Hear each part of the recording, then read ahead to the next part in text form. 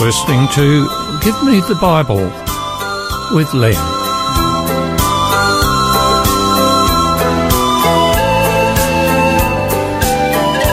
Today's topic is entitled The Two B's, Part 1.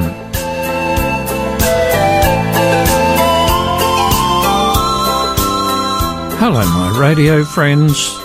Welcome to the program today. Have you ever received a letter addressed to you but your name has been misspelt? Most people don't care very much if their double letter is missing or if an I is replaced by a Y. However, small spelling mistakes can have huge consequences. One example of this happened in 1962 with the space rocket Mariner 1. Mariner 1 was launched on July 22, 1962. It was intended to do an unmanned flyby of Venus to collect scientific data, but an error in the computer codes caused it to veer off course. This was NASA's first planetary mission, and it was losing to Russia in the space race. As it turns out, a misplaced hyphen seems to have caused the rocket's trajectory to be off course.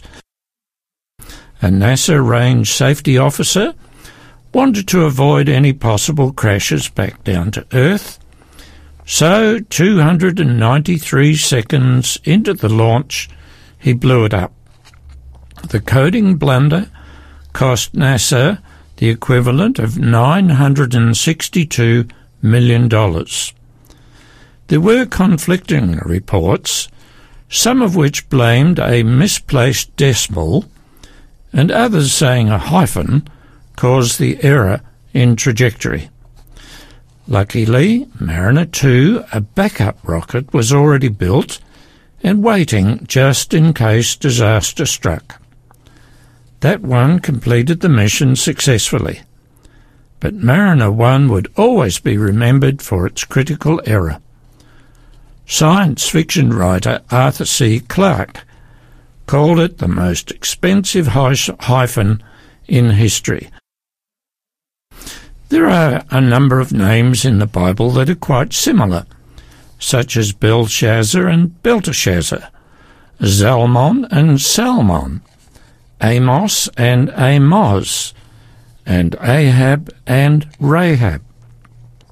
But today I want to focus on one of two biblical characters with names beginning with B.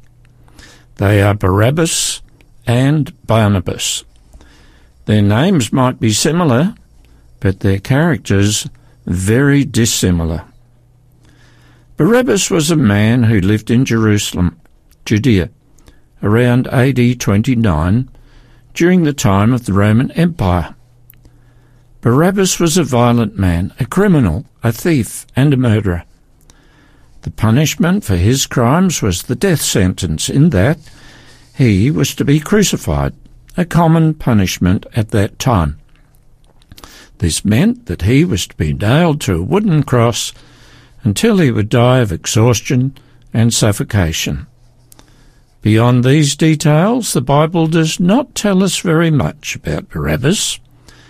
So the story I'm going to tell you now is an interpretation of what may have taken place. Often the Romans would force a criminal to make the cross that they were going to die on. This may have been to cause the criminal some mental suffering to go with the physical suffering that was going to occur later, because while they made it, they'd be thinking about what was going to happen. And as Barabbas picked up the wood to make his cross, possibly splinters became caught in his hands, and he thought about it when he would have his bare back against the timber, against the rough, splintery beams. As Barabbas took the long, rough, jagged nails and hammered them into the shorter crosspiece, attaching it to the long upright beam, he thought about when he was going to be having his hands nailed to the wood. As he tried to make the beam a bit smoother, as though it would somehow make the experience less painful, he suddenly felt the sharp point of a spear in his side. "What do you think you're doing?" boomed the voice of the Roman soldier. "You keep that rough bit there, because you're going to suffer on that cross." Having reluctantly completed his cross, Barabbas was left in his cell alone with his thoughts, not knowing when his time would come. With every moment that passed, he knew the time drew a moment closer to the unimaginable agony and slow, inevitable death that waited for him. This depressing reality served to feed his thoughts of self-pity and sorrow. However, Barabbas' sorrow was not one of a man who'd come to a point of being sorry for what he had done. His sorrow was the fact that he'd been caught. He thought again and again about how he'd been caught, and that if he'd only done things differently, he might have got away with his crimes. You know, this can be our thought when we're caught out. When we're punished for something we've done, we think, if only I was more careful. If only I'd done things differently. Our sadness is usually at being caught, not for what we've done. And while this thought is in our minds, we can never be forgiven because we're not truly sorry for what we've done. The other thought that was continually coming to Barabbas was the date. It was the 14th day of the first month, Nisan. The reason Barabbas was thinking about the date is because the next day, the 15th of Nisan, was a special public holiday called Passover. Now, Barabbas had always liked public holidays, never more than he did at that point, because no one gets crucified on a public holiday. Conditions in the prison cell were horrible. There were no toilets, so the stench was unbearable.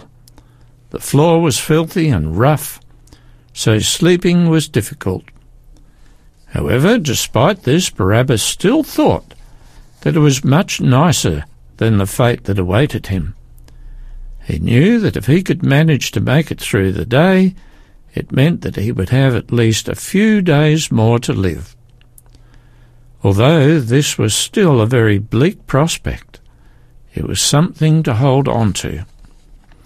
In desperate situations, people will find even small things to hold on to.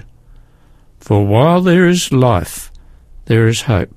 Anyway, Barabbas, being lost in his thoughts of self-pity and survival, did not take much notice of the crowd that had been gathering outside the prison in the courtyard that particular Friday morning.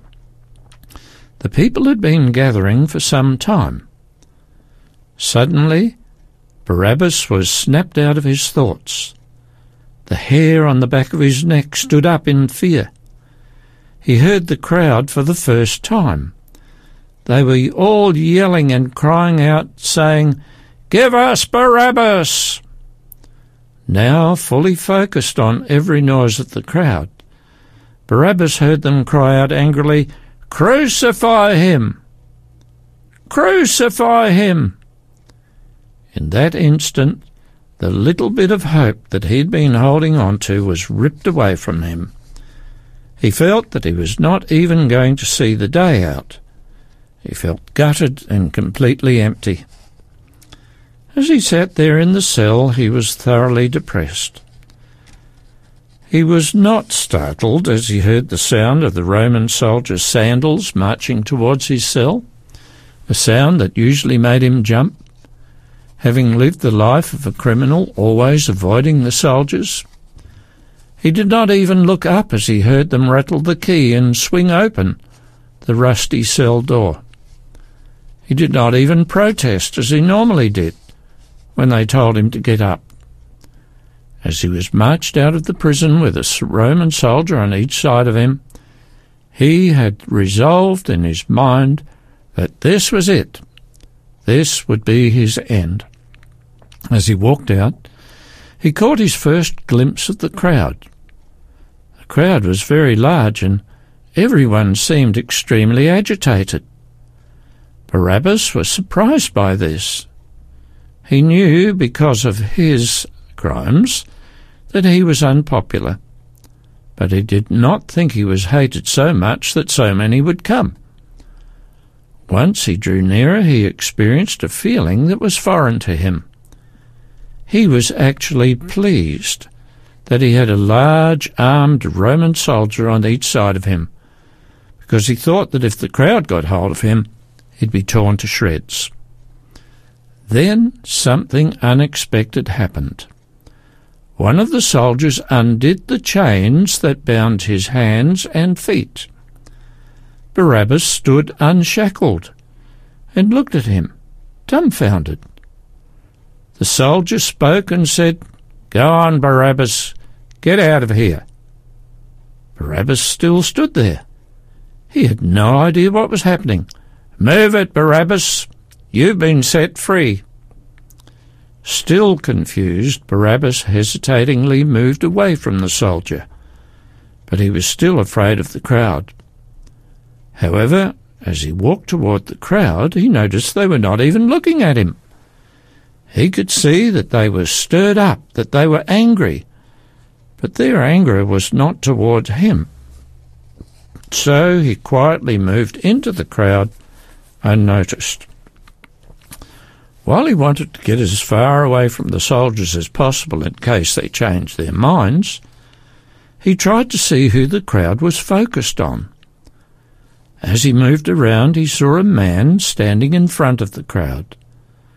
The flesh of the man's back was torn open from being whipped. As Barabbas looked at him, he realized, "I know that man. I've seen him before. That man is Jesus." Now Barabbas was even more confused. Although he had never met Jesus, he'd heard about him. Everyone had. He was the most talked-about person in town. There were all sorts of stories about the things Jesus had done. There were stories about lepers who had been healed and blind men that could see. There were even stories that a man had died and 4 days later Jesus had caused him to live again. And Jesus was known to be a good man. Barabbas did not know what had been happening, but the Bible has recorded the events in great detail. On the previous night, Jesus had been taken and arrested by the Jewish religious leaders. They had arrested him because he had said that he was the Son of God, and they considered this blasphemy and deserving of death according to their Jewish religious law. In those days the Jews were under the rule of the Romans. To make the judgment official, Jesus had been taken to the Roman authorities the next morning, the morning of the 14th. With the commotion of Jesus, such a well-known person, being arrested, a crowd had begun to gather to see what was going to happen. They delivered Jesus to Pontius Pilate, who was the Roman governor in Jerusalem at the time.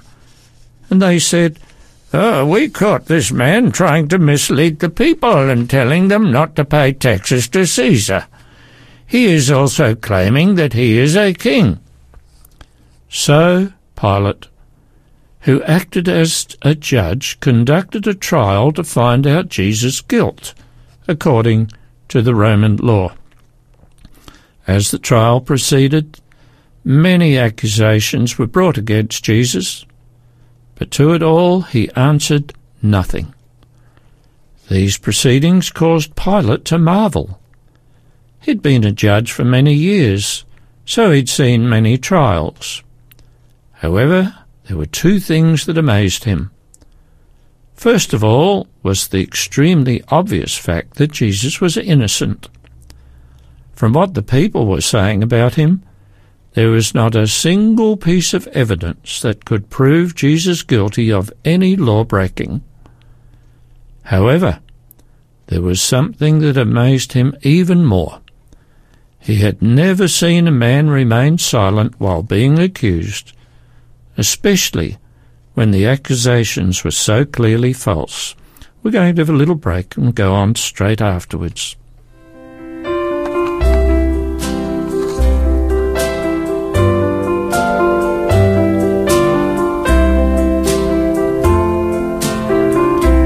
My soul is lost, so lonely and so cold, just like a lamb that has strayed from the fold, across the barren waste of sin I roam. O gentle shepherd, hear my cry and lead me home. The hours go by on frightened wings of flight, while wolves of hell are waiting for the night to claim the soul that wandered from the fold. O gentle shepherd, hear my cry and save my soul. O gentle shepherd, hear my lonely cry, and in thy cool green pastures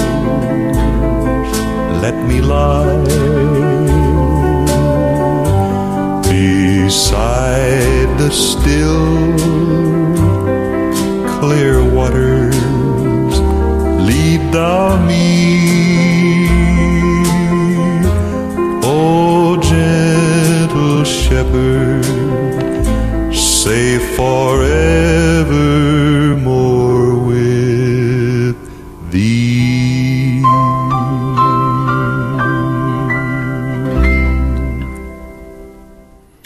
So there was Pilate the judge, strangely moved the fact that Jesus hadn't spoken a word in his own defence. Just think about it. When somebody brings an accusation against you, doesn't it stir up something in you that makes you want to defend yourself? This need to defend ourselves is even stronger when the accusations brought against us are not true. Nevertheless, Jesus did not speak up, fulfilling the words that were spoken of him by Isaiah in Isaiah 53:7 many hundreds of years before. It says, "He was oppressed, and he was afflicted, yet he did not open his mouth, like a lamb that is led to slaughter." So Pilate found himself in quite an awkward situation. He was the judge, so his job was to see justice done. Clearly, for justice to be served, Jesus must be released. However, as governor, his job was also to keep the peace, and the religious leaders that delivered Jesus to him had agitated the people. A large crowd had gathered, and it seemed to be growing larger by the minute. They were stirred up so much that Pilate feared that releasing Jesus would cause a riot. If that was to happen, word would get back to the Roman emperor, and that would not be good for him. Then Pilate had an idea. Realizing the time of the year, Pilate knew that there was a tradition of releasing a Jewish prisoner each Passover. Thinking about the prisoners who were in custody at the time, he decided to offer the people a choice. Standing before the agitated crowd, Pilate waved his arms in an attempt to hush them so that he could be heard. "Which prisoner would you like me to release to you this year? I can release to you Barabbas, who has stirred up trouble amongst you, who's stolen from you and has even committed murder. Or I can release to you this man, Jesus, who's done nothing wrong." The crowd, being stirred up and led by the religious leaders who had arrested Jesus, shouted back, "Give us Barabbas!" Pilate was astonished at this and replied to the crowd, "Then what do you want me to do with Jesus?" Their cry was quick and unanimous, "Crucify him! Crucify him!" These were the words that Barabbas had previously heard shouted when he was in his cell. Barabbas had thought that they were crying out his name because they hated him, but they were crying out for his release. When he heard the cries of "Crucify him," he thought that it was his death, but it was for Jesus. So Jesus was whipped, taken and crucified, along with 2 other criminals. Nothing is said about his cross. We know that there's not enough time for Jesus to make one, so it's reasonable to conclude he was crucified on the one Barabbas had made. The Bible makes no further mention of Barabbas after he was released, but perhaps he may have stayed around to see what happened to the man who took his place. He would have winced as he saw the Roman soldiers drive the massive nails through Jesus' hands, remembering back to when he himself drove the nails into that very same piece of wood when he made that cross. Perhaps he would have been thinking, "That should have been me," as the nails were driven into Jesus' feet. He would have looked at Jesus hanging on the cross, a man each side of him, and thought, "That's my cross. That's my punishment. That man is dying in my place." And if Barabbas had been close enough, he would have heard Jesus speak while he was hanging on the cross. Having remained silent throughout his trial and through all the pain and humiliation he had endured, Jesus finally spoke. Considering his circumstances and all he'd been through, the words he uttered make the most remarkable sentence ever spoken. Jesus prayed to his Father in heaven and said, "Father, forgive them, for they do not know what they do." Such is Jesus' love for us, that even in the midst of all the pain and injustice, he cared for the ones who were hurting him. The Bible doesn't record anything further about Barabbas the murderer, but it goes on to record more about Jesus, who was murdered for Barabbas and for you and for me. What a sacrifice to purchase our freedom. Jesus took the punishment meant for Barabbas. Jesus took our punishment as well. And I want to say, thank you, Lord.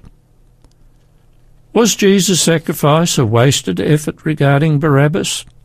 Well, the Bible doesn't say. But a more important question is, has he wasted his effort, his life, regarding you? I sincerely hope not. Well, in a few weeks I'll share with you about the other B name, Barnabas. But I leave you with the question, has Jesus wasted his time and life on you or not? You must answer that question yourself. Hallelujah, I have found him whom